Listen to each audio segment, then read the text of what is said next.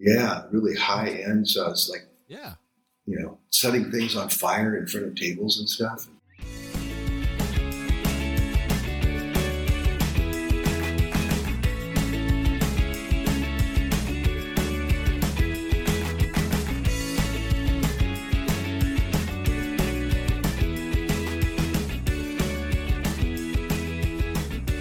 Welcome to the Exploring Washington State podcast. Here's your host, Scott Cowan. So we're hitting record, and my guest today is Ed Beeson. And Ed, you have had a long career in the food and music industry, and I'm going to let you introduce yourself a little bit more than that. But I found you. I got to give a shout out to. I was introduced to you as a possible guest on the show through a mutual friend of ours, Michael Wansley. Mike is somebody I've known for, I don't want to say how many years because he'll get mad at me, but a long, long time. We were roommates in college back at Central. Found out a few minutes ago, Ed, you went to Central too. So that's correct. Why don't you tell our listeners, give us a little capsule of your story, and then we'll jump out from there. Okay. Well, I was always the kid in high school that was pegged as knowing the most about music. I really loved music. I couldn't play a lick. Going back to grade school in Seattle at Whittier, I remember, whether I was in choir or in the band, I tried it all. They would always, if it was in the choir, they'd say, just move your lips, don't try to sing. And if I was in the band, I was playing my grandfather's trombone. They'd say, just move it back and forth, but, don't try to play. Go home and practice, and maybe we'll let you actually play in the band. So that kind of, but I never lost my passion for music. My oldest sister managed an act, in a jazz act in Seattle, Overton Berry, for quite a few years. And so I got exposed to, jazz and blues and stuff like that at a very early age. The first record I ever bought, I remember buying the stereo and the album on the same day down at Gerke Music in Ballard on Market Street. And I think they sold refrigerators and stoves too. But anyway, I bought this little Magnavox portable stereo and went home and played Ray Charles, Modern Sounds and Country and Western Music back in 1961, I think it came out. And so I was, in high school, I was, the guy who hired the band to play at the prom and the senior trip and stuff like that. And then when I went off to college in Ellensburg, I even got a little involved in the music scene there, mostly just going out and doing some underage drinking in the bars. But nobody did that in Ellensburg. No, that's not true. There was a lot of that going on. So, go ahead. So let me ask you this: when you were in Ellensburg, I'm just seeing if there's, because you're older than I am, but I wonder if there's any overlap. Where were you going in Ellensburg? What were the central spots at the time you were there? Well, of course, the Ranch was the big one, but okay. There was one down across from the Webster Hotel, which of course burned down. I ended up owning. That's where I got into the restaurant business. This is why I'm going down this path. But while I was in school, I got involved with presenting a show at the college that had. It was kind of the history of African Americans in American popular music. And so two of the names that I remember working with was Eubie Blake and John Lee Hooker. And I spent one evening in Eubie Blake's hotel room, the Holiday Inn down by the freeway. And I laugh because I worked there. Me too. I was a bellboy and a bartender there. I was like, I was a waiter there. Anyway, so I helped put this gig together at the campus, and then got to hang out with John Lee Hooker and Eubie Blake in Eubie's hotel room, and they did a little gig that night in the bar where you were the bartender. There, you probably never knew this, but Eubie Blake and John Lee Hooker jammed on that stage. I did not know that. My claim to fame is that I got asked to carry the bags to his room for Sammy Hagar. Oh, wow, cool. And I served dinner to Huey Lewis and the News. Those are my two, name drop moments from the Holiday Inn of my era. Yeah, so when I left Ellensburg, moved back to Seattle, pretty much out of desperation because I couldn't make a living there. By then, it was when my second kid was on the way, and I was still trying to go to school and running a little restaurant in town. What restaurant were you running? What was it? Well, we called it the Valley Cafe originally, and then it was taken over by the Outrageous Taco people when we left, and this was back in 1970. Same location that the Valley Cafe is in now? And now, I was just going to say, then people bought it again later from the Outrageous Taco people and changed it to the Valley Cafe. So it was that building. That building had been vacant for like 20 years when me and my high school buddies, went in there and we completely restored that space. It was quite a fun project. So you were involved with setting up the bar and all of that? All that woodwork that was in there? Yeah, well, that's what's the cool thing about that story. When we got to that building, there was nothing up above. I mean, the floors were like just this solid dirt color that we weren't even sure what was below it. And there was none of the booths, none of the countertop. The only thing that was still there was the back bar, the old refrigerated case back there. But everything else had been meticulously taken apart and stored in the basement. And so that was what we did. It didn't even have a functioning heat or air conditioning when we took it over. We were paying $150 a month for that place in 1970. Just a bunch of young kids, who were going to move to the restaurant business, and we did live music there. That was music has always been part of what I've done. But then I moved back to Seattle, and I got lost. Just now I had 2 kids, and I had to make a living, and I really kind of got way off into the restaurant business. And but I was always had the good fortune of working at like the best places in town. Where there's when I moved back to Seattle and was 21 years old, I got a job as a waiter at the Mirabeau restaurant on the top of the Seattle First National Bank building. Remember that place? I do. Yeah, really high end. So I was like, setting things on fire in front of tables and stuff. It was really cool experience. And then I got into running the Nordstrom stores. It had these little sandwich shops in them back in the early 70s, and I did that. And then I had the good fortune of moving out to Duvall, Washington in 1977. And we did that we bought this old Grange Hall, and there was a little funky restaurant there called the Silver Spoon. So we kept the name, because actually the Silver Spoon had been founded at the same time that I had started this restaurant in Ellensburg. And we were both kind of just hippies, trying to make, better food than you could get elsewhere. Right. And so that's at the Silver Spoon I got, it was 1977.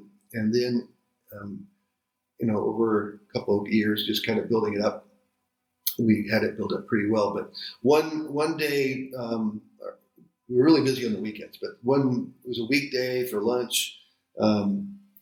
This guy came in with 2 other people, and they had lunch. And it turned out it was the guy was Jack Berg, and he was married to Ginny Riley of Riley Maloney, and the other 2 people were Riley Maloney and David Maloney and Ginny Riley. And so they were recording a record out at Bear Creek Studios, which was Joe and Manny Hadlock's gorgeous studio that they built. Strangely enough, they all went to Central as well.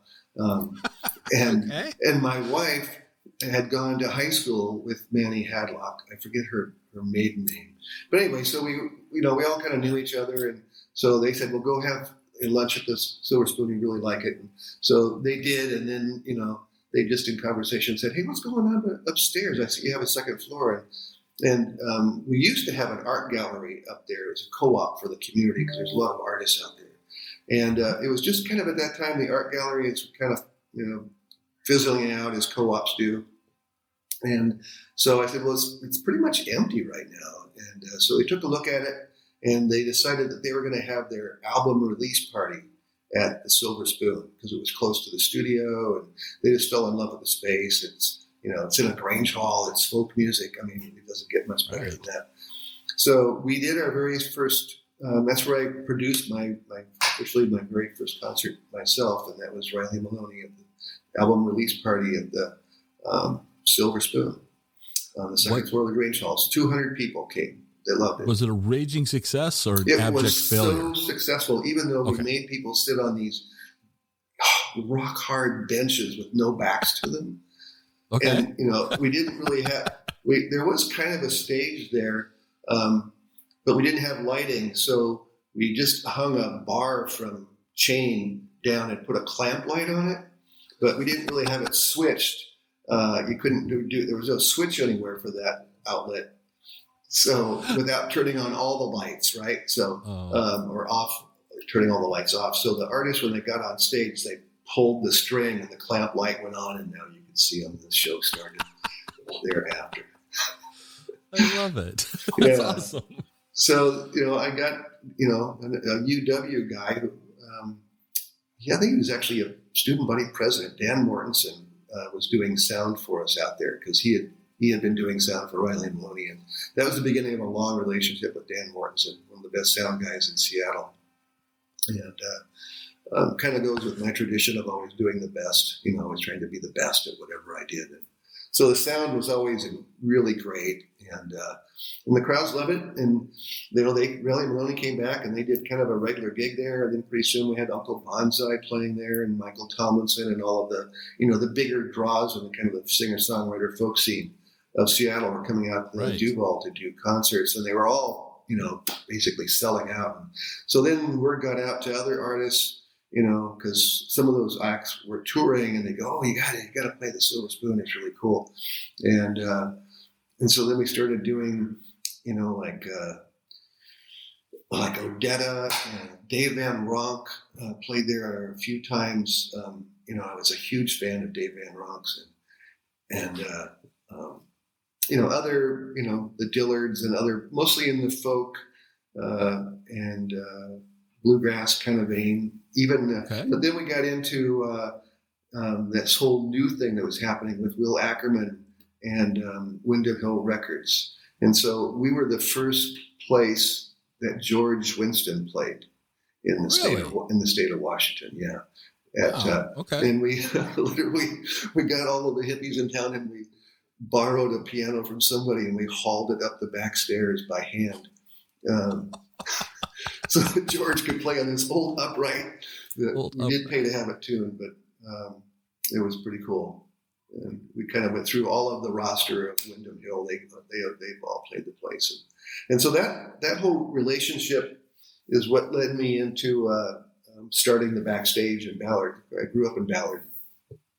And so it was actually Jack Berg had been, and Riley Maloney been playing at the Backstage for quite a few years by then, because the Silver Spoon had gone away for various reasons. And so I was contacted by the owner of the building that the Backstage was in, and he says, we're really struggling. We've had several owners of this place downstairs, and nobody's really making it work very well. And Jack Berg said I should talk to you. So I went in and met with the guy, and at the time I was just flat broke. So I was really interested in doing it, and it being in Ballard was another cool thing about it, and the space was pretty awesome. So I worked out a deal with him. I had, like I said, I didn't have any money, but we agreed on what my salary would be to run the place. And I said, well, but I really want to buy it. And he wanted me to buy it. He really didn't want to run it, but initially he hired me. Somehow I sold him on the fact that I could make it work. And so the first 6 months I worked for peanuts, and the rest in exchange for working up to a pot of money of $10,000 that he owed me. That then we exchanged that for all of his inventory, and I leased everything from him. So I didn't really have to buy the business. Okay.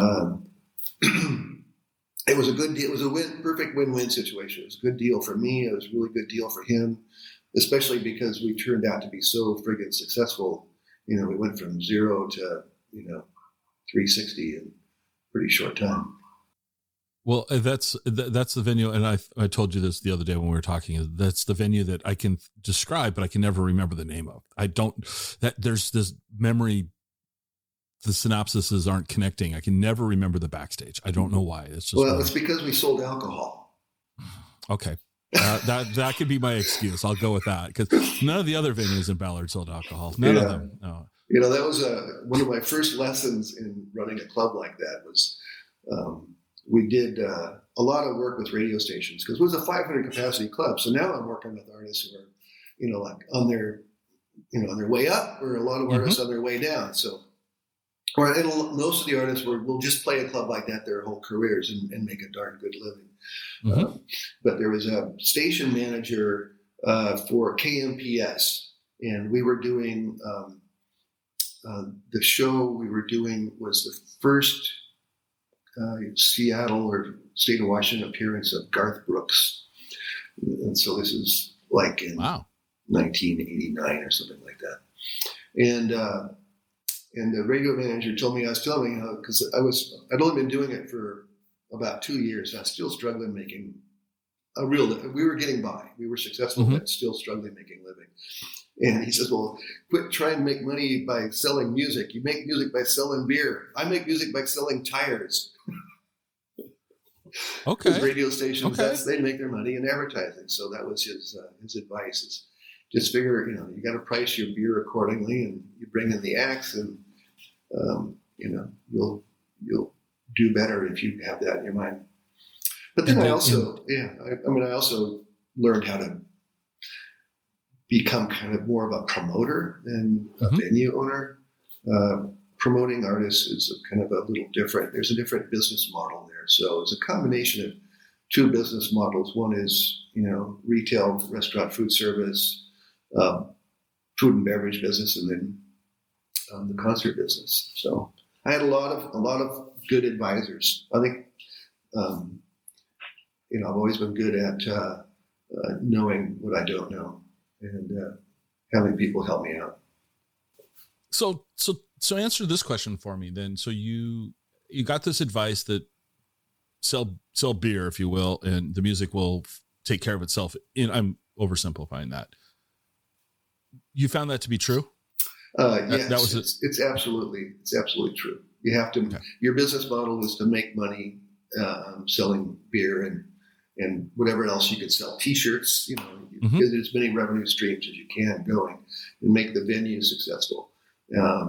And then a lot of the artists that were coming in, especially those on their way up, like Mary Chapin Carpenter and Sean Colvin and Lucinda Williams, all women, but there were some guys too, who were, this was their first shows. I think Mary Chapin Carpenter played the venue three times before she won this, won a Grammy Award Country Music Award. It was some kind of country music award and became a big thing. So,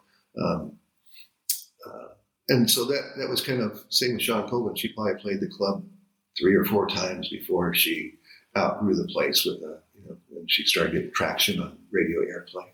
And so then I made the transition to really know how to learn the business of being a concert promoter, and putting the two together was kind of the magic ticket for financial success to stay profitable.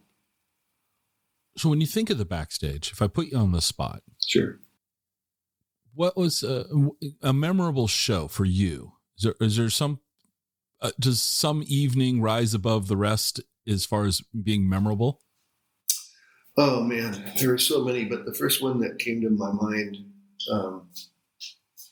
and probably because there was recently an NPR story about these people, and it's a guy who's one of those who would always play the backstage. He was never going to, I would be presenting him as a headliner at the Paramount Theater 2 years from now, and his name was Guy Clark, and a songwriter out of Nashville.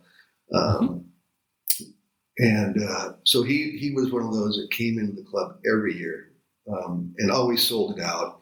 And he was always great. He was maybe a little bit too often drunk by the end of the night, but just a brilliant songwriter.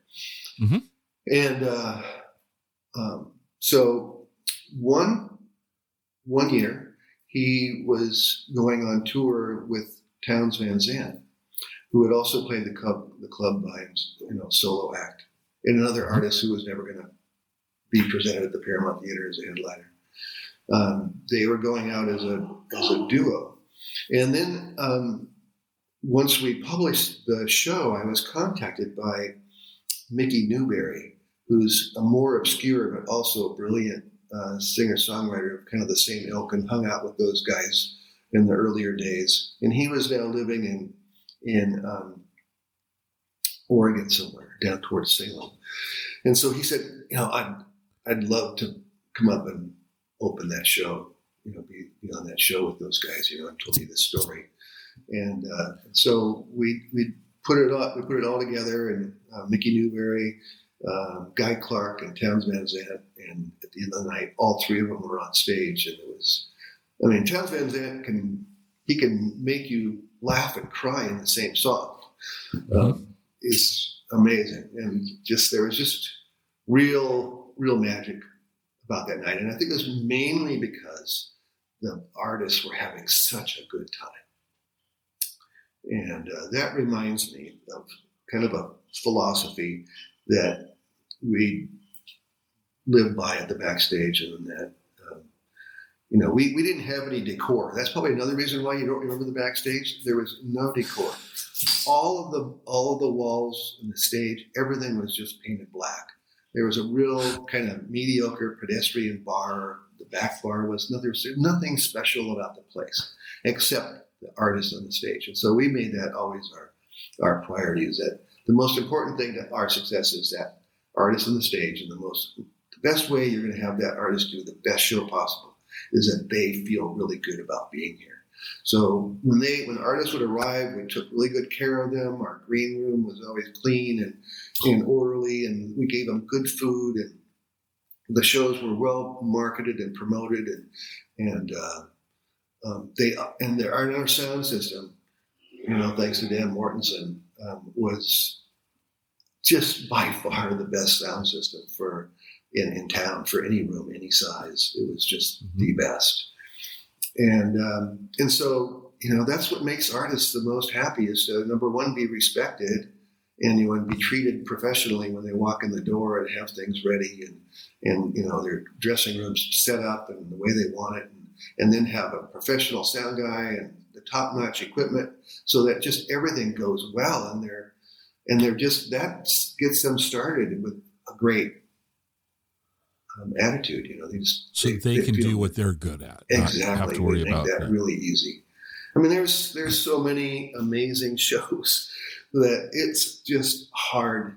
I think once I came up with a top 20, but I'd have to work on reassembling that. But yeah, just so on the flip side of that, let me put you on the spot in a negative way then. Does any show come to mind that was like, oh, that didn't go well? Oh my God, yes. there's always a fair share of those too, and it's the same story though. If the artist is not happy, whether it's your doing or not, and some people are really not happy. I don't know if you've found that in life, but some people are just basically never ever going to be happy, and that shows when they come in the building. And there is this woman, her name was Jane Oliver. I had really never heard of her, which, you may find this surprising, but that would happen to me a lot. I'd get a call from an agent or somebody to say, hey, Jane Oliver is on tour, and, she does this and this and this, and they'd have to educate me. This was pre-internet, so I really trusted the agents, and we had, I had to have really good relationships with the agents, because, they had to know I'm a good guy, we do a good work, and they'll send us the best artists. So this was an agent that I'd not worked with much before, but I'm kind of generally a trusting person. But anyway, this woman, Jane Oliver, I have no idea how she was successful in show business ever, because she was just horrible person to me and to everyone. The sound guy left. He decided, oh, I'm going to capture this during sound check, because she was just dropping the F-bombs left and right, and was just like so mean and hurtful to the things she was saying to everybody around her, that he ran a tape, and we played it back for years. And oh man, that was our only enjoyment. And we had to. She was one of those that we had to have a local band, and we had to pick her up at the airport in a limo, and one of those things. And I remember the last thing, because the whole thing was just horrible. She kept threatening to not perform at all. It wasn't all that well attended, but there were in fact people there. Mostly people who love show tunes and New Broadway and that kind of stuff. Okay. But as she's leaving, she's out of our hair. I thought the whole thing was over, and I get a call from the guy who's driving her and said, "You probably don't care anymore, but I want you to know that I just pulled over and I told Jane Oliver to get out of the car, and I drove away." So our driver could not tolerate her verbal abuse. And so he just pulled over, got her suitcases out of the car, and said, "Call a cab, I'm out of here." That's how bad a person she was. Oh my gosh. Okay.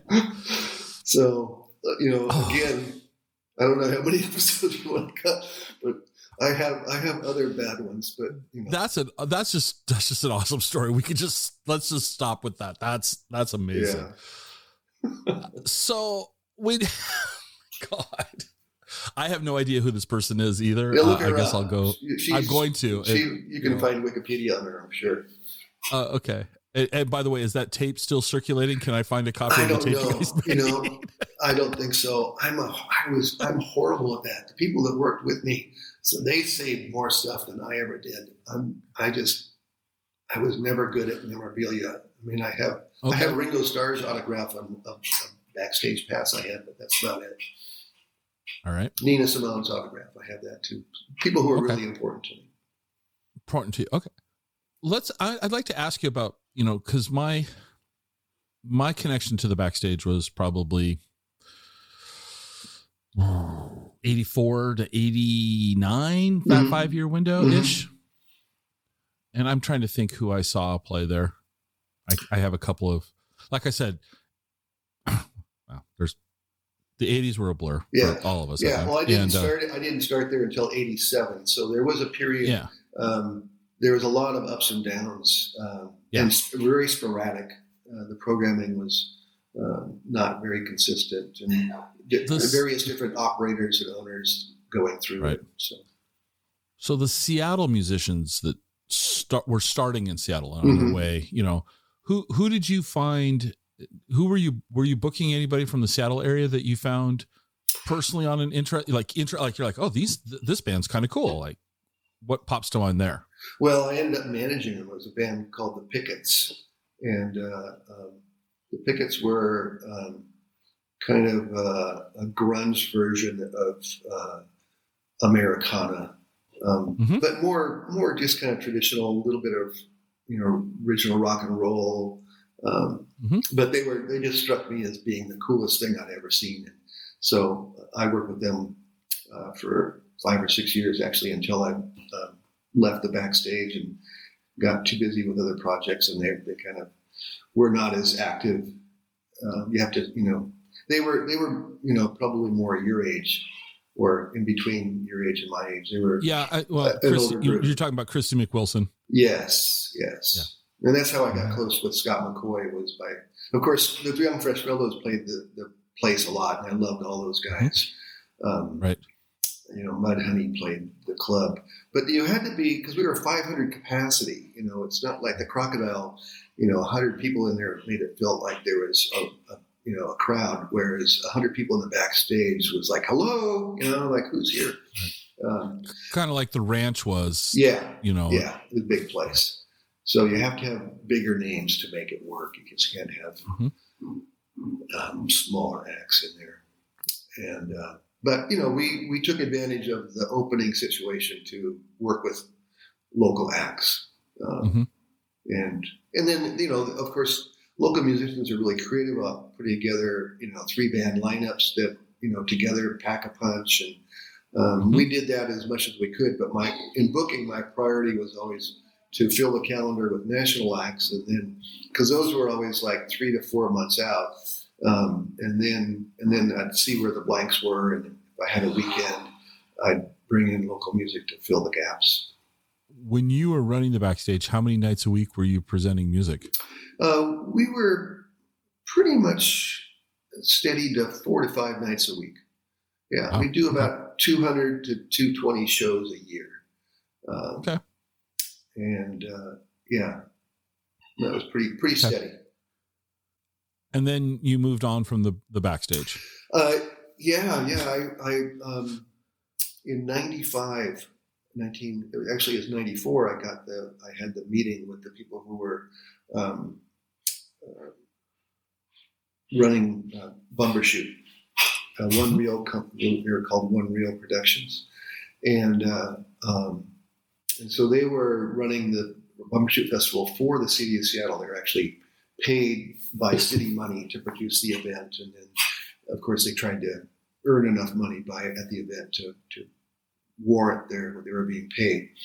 But I went to work. Norm Langell was the founder and president of One Reel, and so they called me in because I was having success at what I was doing, and they were not having success at what they were doing.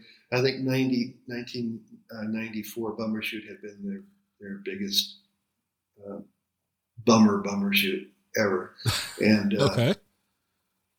And so they fired the person that was doing their talent buying, and were looking for a new talent buyer. So they met with me among some other local talent buyer kind of people, promoters, and so they hired me. And I was still on the backstage and did both jobs the year of 1995. So I programmed, I think, like 18 concerts at the Pier, Summer Nights at the Pier, 16 or 18 that first year. I know by the time I left, we were up to doing 30 concerts a year. So we kept growing the whole thing. And then, who knows how many acts I booked at Bumbershoot. Probably, I just remember being very tired on September 5th or whatever it was, from that whole experience. And so along the way, also I had a couple little kids who were, 5 and 3, but I think they're at the age where they're both really going into school. And I really enjoyed my work at One Reel. That was just like so cool. It was just like a big step up for me. And I really enjoyed it. And plus it was kind of a 9 to 5 job most of the year.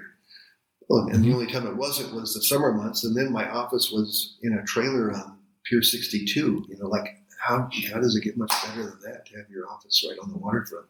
Yeah. So I sold the backstage. Kind of underlying that, besides the fact that the lifestyle at One Reel was going to be a lot more appealing. But it was also that I was having problems with the landlord, the man who owned the building. I think he had 2 other partners, but the guy who ran the building was not happy with the backstage being in his basement anymore, because he had added 2 floors onto that building. So it was already the biggest building in Ballard. Now it was like a really big building in Ballard, and he was leasing it out to doctors and lawyers and Indian chiefs and stuff like that. And no matter what he did to try to fix it, every Monday morning he'd get a ton of calls from all his tenants going, "It smells like a fucking tavern in here," So, well, that's because you're in a 1928 building that doesn't really have, they ventilate the old way by moving air throughout the building. And that was back when you could smoke at bars too. So you can only imagine just like spilt beer and cigarette smoke. Just like, you just couldn't get rid of it. So he kept making my life so difficult. And I couldn't do any sound checks before 5 p.m., which for some of the bigger national acts was really a problem. And I mean, we even got into, I just said, I'm trying to make a living here. And, he's the one benefiting from all my success because I was paying him 10% of my business to be right. down there. Okay. My business had grown quite a bit, so he was doing all right by me. But now he has, all this other income. And so I was kind of getting weary of that battle. And it was just kind of the timing. I had 2 years left on my 1 5-year lease, and I had another 5-year option after that. So it was a good time to sell because it was a good time to sell. It was a good time to sell. Yeah. All right. And then I had this other, really great job waiting for me. So I sold the backstage and became a full-time one-reeler, or we called them unreal sometimes, but we were all good people doing good work. And so that was in 95. And I stayed with One Reel for 5 years until then I got recruited away from them by Paul Allen's, big bags of money he would put out in front of people and say, I want you to come to work for me. And that was to open up EMP and to do the programming for EMP. I really wanted to do both because I really didn't want to leave One Reel. I had so much fun there and I just love those people. Still have great relationships with them. I mean, I got to be part of the opening team of Teatro ZinZanni, and 5 nights a week at Teatro ZinZanni, I got to work with Ann Wilson, who, that's a good story. It's the whole Wilson sisters, if you want me to. Ties it all together because it kind of goes through my whole career and ended at Benaroya Hall not too long ago. So when I owned the Silver Spoon out in Duval, Heart, of course, was an East Side band. They came out of the Bellevue area, Lake Hills, I think it was. And so Nancy Wilson used to come into the restaurant all the time, really regularly, and just sit and have tea and maybe have lunch. And then the rest of the band would come out. Ann never was with the rest of the band typically. It was always the other guys. But, I knew that Hart was at the Silver Spoon because we had a pretty small parking lot, and there'd be 5 Saab 900 turbos, convertibles, all the same color, all the same year, parked in the parking lot. And that meant that Hart was in the restaurant. So the band members all drove the same car? Yeah, as it turns out, they told me that Columbia Records bought each one of them their own Saab Turbo convertible. Okay. When they signed them, there's there's lots of stories about record industry and how that works, but but anyway, so my relationship with them goes way back to those days, and became friends with many of them and hung out with them privately and. Been to some of their homes so then I got to, work with Ann Wilson. She was the original chanteuse singer at Teatro ZinZanni back in 1998. And that was really a great experience to see that thing happen. It was just so otherworldly, just so fantastic. Anyway, so. We kind of glossed over the whole EMP thing. Yes. So what was that like? Because what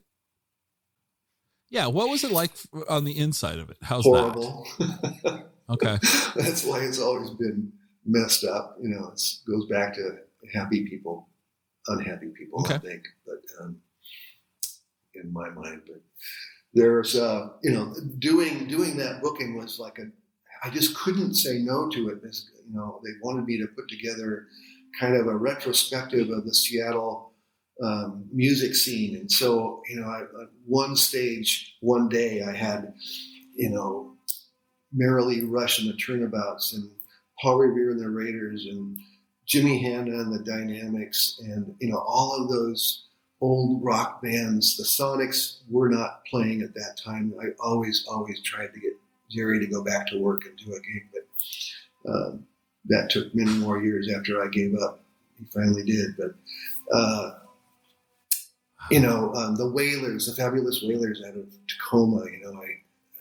It was just an incredible retrospective of the '60s Seattle music scene. Right. One day on the mural stage, and then of course we had all of these monster acts in the Coliseum that were just kind of a pain in the ass, but it sold tickets, and Paul wanted it to be a huge blowout. So, and we were paying people ridiculous money. But my favorite part of booking that thing was one of the aspects of the museum was a thing called Funk Blast, and Funk Blast was a kind of in a separate, weird part of the building it was kind of like a Disneyland ride where you sat in theater seats and they moved and wind blew in your face and you felt like you were actually on a roller coaster kind of thing.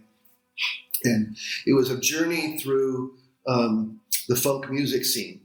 And so in preparation for that, they flew me down to Los Angeles and then, a taxi ride out to Sony Studios where they were on the lot.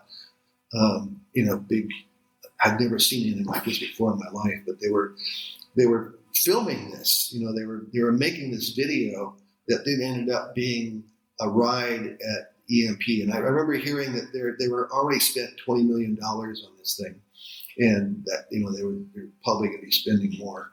So my job was to create a live show out of that. So in going down to Hollywood and being on set, I got to talk to all the guys who were part of putting that all together. And I'm sorry, the guy's name escapes me right now, but he was James Brown's #1 guy in the day, in the early days. He was, if you watch any of the documentaries or life stories of James Brown, his character is always there because he was really important to James' success as kind of his manager and guide. He guided him through the craziness of James Brown. So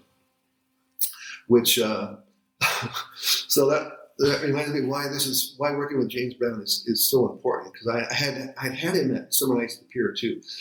So I knew what working with him was like, and it's a little bit of chaos. Anyway, working with some people who were really close to all of those musicians, we put together this show that was in the Key Arena unfortunately, it was on the same day that I had built this great retrospective of Seattle's rock and roll on the grounds. So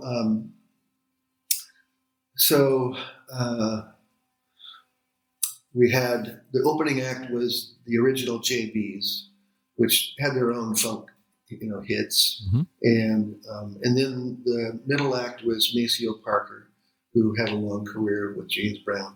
And then, of course, James Brown was the headliner of the show.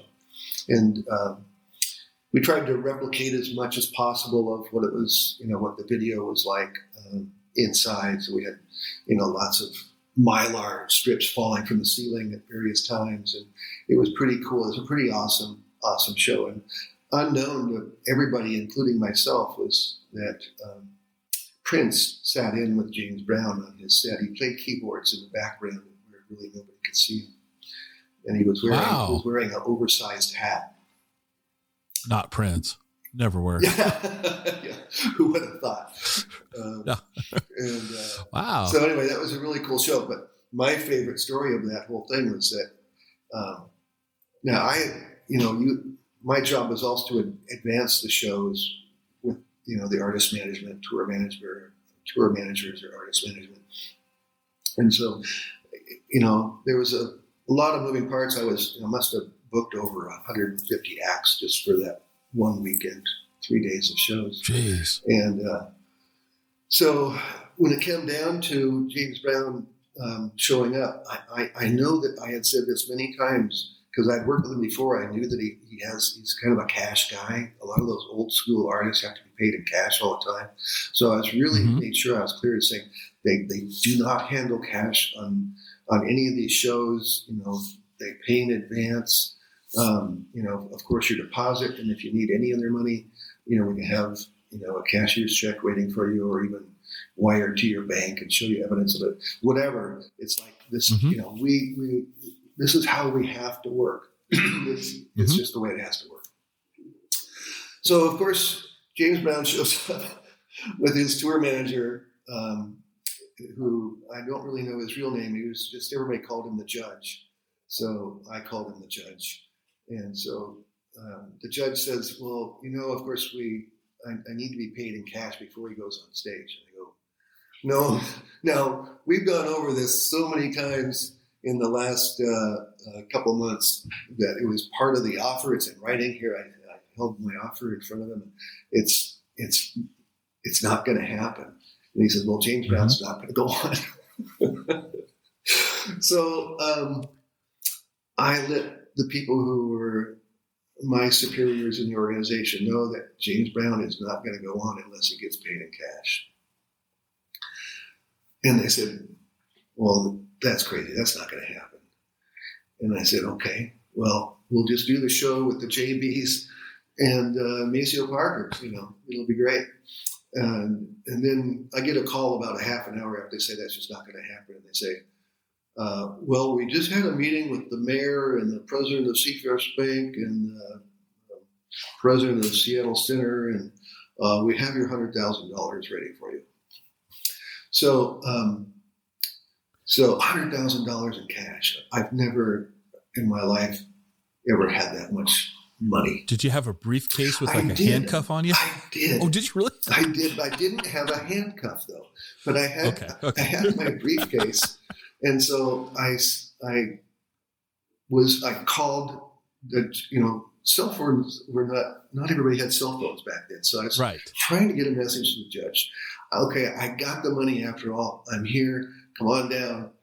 And he never got back to me, so I was stuck with this $100,000 in cash in a briefcase that I couldn't just leave somewhere.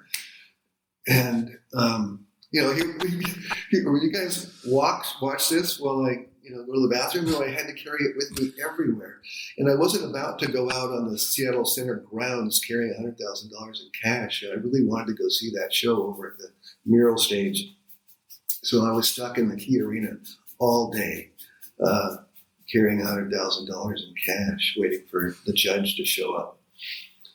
So I did, do the deed with the judge, and he had to count it twice, which, means I was watching this man count money for about a half an hour, with very little being said, just the sounds of $100 bills hitting the table over and over again. So I finally got rid of that $100,000 and could breathe again. And, everybody got ridiculous amounts, like just amounts of money. James Brown had just played, he had played a gig at the Pier 2 years before for $30,000. So. Okay, thank you. I was just going to ask. James Brown gets $100,000. No, $200,000. Is that we normal? paid him the deposit in advance. He was getting paid $200,000 for one show. Okay. Oh, we paid everybody stupid money. I won't go into it because maybe I can be sued by somebody, I think. But no, we don't want that. We don't want that. Wow. It was obscene amounts of money. That's crazy. So overall, the EMP thing was, you were part of the launch. Yeah. And then though, I'm reading your bio and you got McCaw Hall, Benaroya Hall. Yeah, that's because EMP dumped me as soon as I don't know if it's because I couldn't, do the cash deal or what, but all these promises that I was going to be their programming director of this, brand new museum. I was just thought, man, this is the greatest, highest profile job for a talent buyer you could ever imagine. And, their organization was, people were being fired just like every day. You go, really? They're not here anymore? I thought they were in charge. Okay. It was just chaos inside, internal.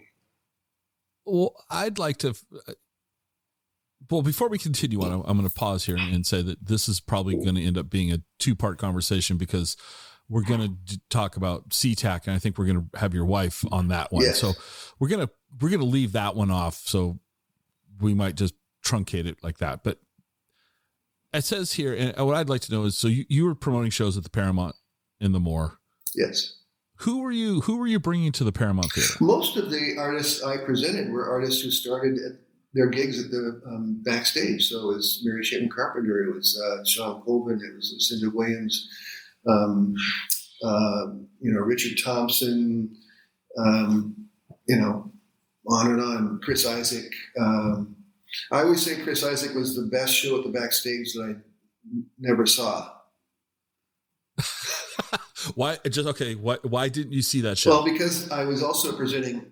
Here's another person who I presented at larger venues is Ani DeFranco, and she was just kind of starting out, and so I had her booked at the backstage, and then I get a call from an agent that I work with a lot, and he represents Chris Isaak, and Chris had this new album coming out, and he wanted to open. He wanted to have like this promo gig in Seattle. And as it turns out, the reason why he did that is because he had been working on that movie, the Twin Peaks movie, up here at the time, or around that time, or before that time, actually. But so he made a lot of friends and stuff, and he wanted to come up and do this promo show in Seattle. Because it was just all for the record release, and they usually play an undersized venue and give away the tickets, and it's a big deal, and everybody's talking about it. So anyway, I had to go back to Ani DeFranco's agent and say, I hate to do this, but I've got a chance to do this gig, and I can find another venue for Ani DeFranco easily because she's only going to sell like 150 tickets, at the most. And, so the agent totally understood. And so I presented Ani DeFranco that night at the Weathered Wall, which is a historic venue of that era. In the early 90s. A great venue right across from the Westin Hotel, downtown Seattle. And so I was down at the Weathered Wall working the Ani DeFranco concert while... And Chris Isaak was at the backstage. So I get all done. The show's great with Ani, and I pay her, and she's happy and takes off, and I get back to the club, and it's, of course... all empty except for my staff who are all sitting around the bar just going, that was the best show I've ever seen in my life. And, they told me stories for the next 2 hours over beers at the bar after midnight about how great a show it was. Evidently, all of the friends he had made in Seattle while making that movie were all strippers at local strip bars. And so they all were on the guest list and, ended up doing what they do, right? And as part of the show, and evidently the crowd loved it. Oh my! And Chris Isaak was playing his guitar wireless, and he was playing it walking on the bar, which is there's a really long bar. It goes up one whole wall to backstage. And while doing that, he tripped and fell and broke his nose. So, but the show went on, and. The best show at the backstage that you never saw. Yeah. Oh my gosh. That's awesome. Yeah, there was so much. Like I said, I could go on for days. That's just it. I mean, we have to we could. I know we can continue this for a long, long time. So questions I love to ask music people. So I'm gonna kind of run some questions by you. And now you're going to be a little biased because you've owned venues, but. Where's your all-time favorite venue in Washington State? It's always got to be Washington State. So it can just be Seattle. That's fine. But Washington State to see music. The backstage. And if we could indulge that, who would you want to see at the backstage? Anybody. I mean, oh no, you get to pick. You get to pick. Who would you want to see? Like if we could recreate, like we could roll time back to when you owned it. And but we're gonna this is the it's total make believe. So you can pick any performer you want. Yeah, from any era. Who would you want to see? Well, because it was the first album I ever bought, and kind of my original music love would be Ray Charles. Okay. Have you ever seen Ray Charles perform? Oh yes, I went and saw him at Parker's Ballroom about the same time I owned the backstage. But he could do 1,000 tickets, and I could only do 500. Out at Parker, so I couldn't compete. But I was in there. Okay. I was in the running. There was others that I tried to get. I tried to get Nina Simone a number of times, but she just wasn't working in the United States. Mm-hmm. She was kind of an expat in Paris at the time, because I was a big fan of hers. There's others that I would have liked to have seen there. I can't think of their names right now. It'll come to me. So if I put you on the spot, Washington State musicians that you've seen perform. Yes. Who's the most, I'll use the word iconic, Washington State performer that you've ever seen perform live? Wow. Well, again, that list could be really long. I mean, I had the good fortune of seeing Jimi Hendrix at the Arena in 1968. How was that show? It was really amazing. And then I saw him again in 1969 at the Key Arena. Yeah, it was at Key Arena. Okay. And then he played Six Stadium after that. So I didn't, for some reason, I was unavailable to go to that show. I think it was raining that day is the story. Yes. Well, in my first year at Bumbershoot, we did a tribute to Jimi Hendrix, and we had all the original band and a lot of the other people that he'd played with over the years, and then aired all of the best guitar players at Bumbershoot, including just people that we had booked that no one has ever heard of, but they were still really great guitar players. We had them part of the show, and so the last time I saw Jimi Hendrix play was in the Coliseum or Key Arena, whichever you remember. Now, what's it called? Yeah. Something else. Climate Pledge. Yeah. Something. So anyway, at the end of that Hendrix show, all the house lights went out, and all you heard was his guitar reverberating in the speaker. And he left the stage, but then there was these bright flashes of light coming in from all the doorways, and there was a huge lightning storm going on. I get goosebumps just thinking about it. And so there was this huge lightning storm that we all assumed that Jimi Hendrix conjured up for his grand finale. And as we were leaving, we were all getting soaked with this downpour and lightning. It was just really, really amazing. So then, go 20 years forward, and we're doing this tribute to Jimi Hendrix at Memorial Stadium, Seattle Center Grounds. Mm-hmm. And at the end of the show, I feel a few raindrops, and then pretty soon there's these huge flashes of lightning, and there's just this huge downpour. The Monday night, the closing night of Bumbershoot, 1995. It was pretty remarkable. Yeah, that's kind of, yeah. I did not see Hendrix, and my friends that have seen Hendrix all tell variations of your story. Yeah. I mean, in other words, it was something magical every time they saw him. Yeah. Well, we have a lot to be proud of in Washington State. Holy cow! I mean, so many great artists, and doing the airport now. We always like to tell people how the diversity of the music is demonstrated on the overhead music that you hear in the airport now, because they play everything from Kenny G to Macklemore, right. So, it's just so many great artists. And, I've had the pleasure of working with a lot of them. So to wrap this episode up, let's go there, because what I'd like you to explain just real high level for us is your involvement at SeaTac Airport and that program. Sure. So I was, this was in 2012. I had been hired to be the programming manager for Benaroya Hall. My job was to bring in non-symphonic music that could sell tickets because the number of dates done by the symphony had been diminishing year by year as the crowds were diminishing. And so they had a lot of open nights.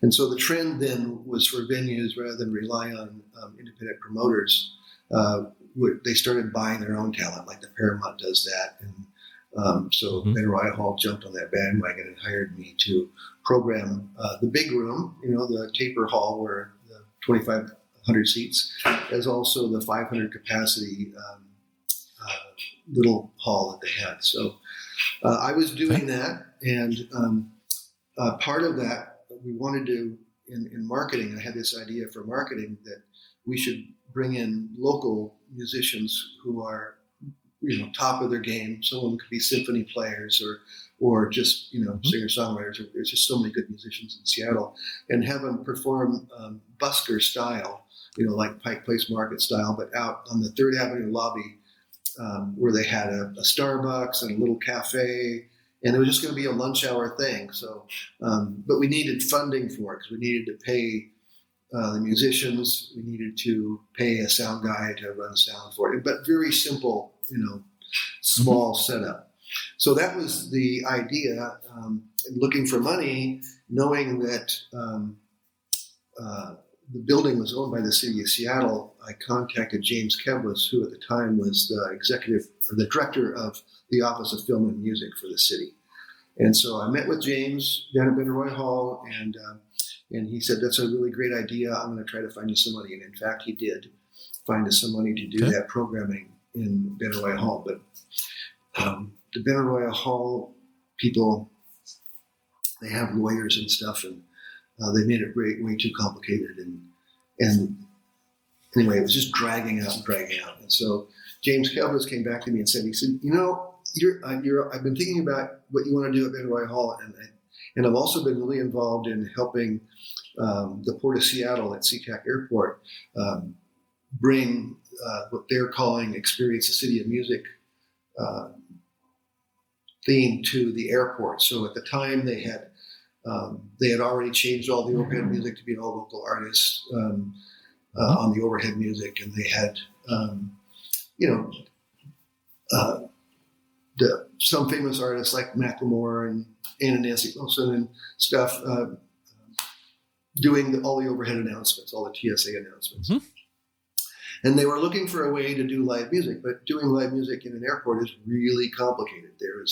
There was a program in existence at both Nashville and Austin's airports, and both of those were kind of based on the music being in one of the bars in the airport. Mm-hmm. And so they wanted something a little bit different than that. And James knew of my idea for the Benaroya Hall thing. So he got me a meeting with the SeaTac people.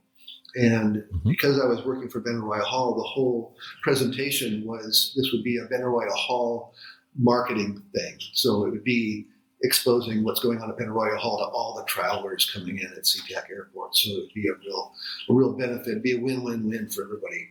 And so, mm-hmm. But again, the attorneys that work for the nonprofits, both Benaroya Hall is a separate nonprofit from the symphony, but they shared an attorney who helped them, and a really good guy, but he just really made things way too complicated.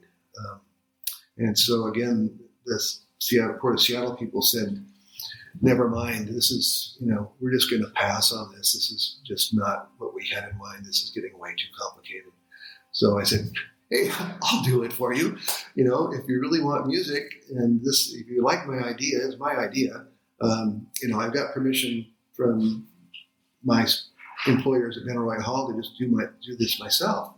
And so they didn't really know my background. They didn't know, really who I was in the local community. So they did their homework. They weren't originally, or they didn't start off being terribly enthused about the idea. But and then, thankfully James Kevlis spoke very highly of me, and I did have a good track record. And so they gave me a chance at, just trying it out. They said, well, let's just try it out for 12 weeks. We'll pay the musician, we'll pay you or somebody to be here to, help make it happen, because they were sold on the whole concept of what, I had presented on behalf of Benaroya Hall, which was, we're doing this at really no cost because we'll gain the marketing from it. So mm-hmm. I didn't have any money in it for me as the, owner of this new enterprise. So that whole first year, the 12-week trial basis after 6 weeks was moved to a 12-month permanent program. They couldn't make it longer because it would require going out to a request for proposal because they're a government agency. So that program for the first year with maybe a couple dozen musicians and It was a total of 10 gigs per week, Monday through Friday. And it was just so hugely successful for everybody, the musicians more than anybody else, but also the travelers loved it. It became the number one favorable comment that they get on their surveys that they're always taking in the airport. You mean TSA doesn't get number one? No, I know. It surprised me too. But we probably knocked them out of the number one okay. spot. So that's good. Couldn't resist. No, I know. Matter of fact, that was one of the biggest challenges, was getting musicians with their gear passed through TSA. I mean, they finally warmed up to the idea and started accommodating us, but at first they were just thought we were criminals for sure. Right. So, it just got started, and it just got its own momentum. And not only did the Port of Seattle put it out for RFP for a 3-year contract that we, of course, won and won again and now won again. So we're into our 10th year of business with Gigs for You, and it's continues to be successful, and it's quite a story that deserves its own episode. And that's where we're going to stop, because they're going to have to tune in and hear that story shortly. Okay. So what, though, I feel like I always have to end it this way. What did I overlook? I mean, you've had a long career. I mean, I know we overlooked a lot. Well, no, is there something that I overlooked you want to bring up? There's lots of great stories is all. And, that can happen anytime, and I'm not going to forget them for sure. But What I think the thing that was overlooked is really this really, truly significant impact that this airport program has had on local musicians. And it has already, and it will for hopefully years and years to come, and will go a long, long ways to cementing Seattle as a good place for artists to come and develop their career. Awesome. Well, Ed, thank you so much for taking the time today to make this happen. The best thing about this show for me is I always enjoy the conversations. I get to learn stuff. I get to talk to people that have done amazingly interesting things, and you have excelled at all of that. So I appreciate your time. Well, great. It's been great talking to you too. We'll look forward to the next one.